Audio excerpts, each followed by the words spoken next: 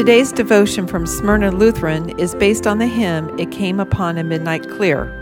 It Came Upon the Midnight Clear is my favorite Christmas hymn, but not because of the great melody. I mean, let's face it, being an alto, I really struggle with the high notes.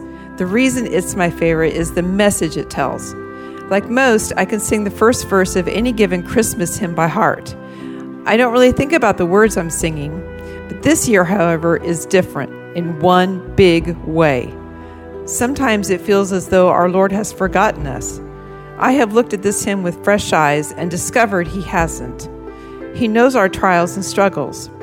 The third verse actually speaks of it.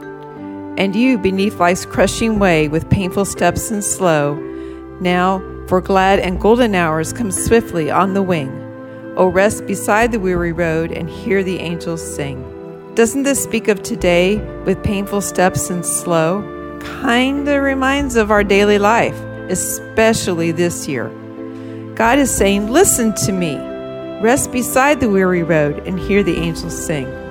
I have sent my Son for you because I love you and will never leave you.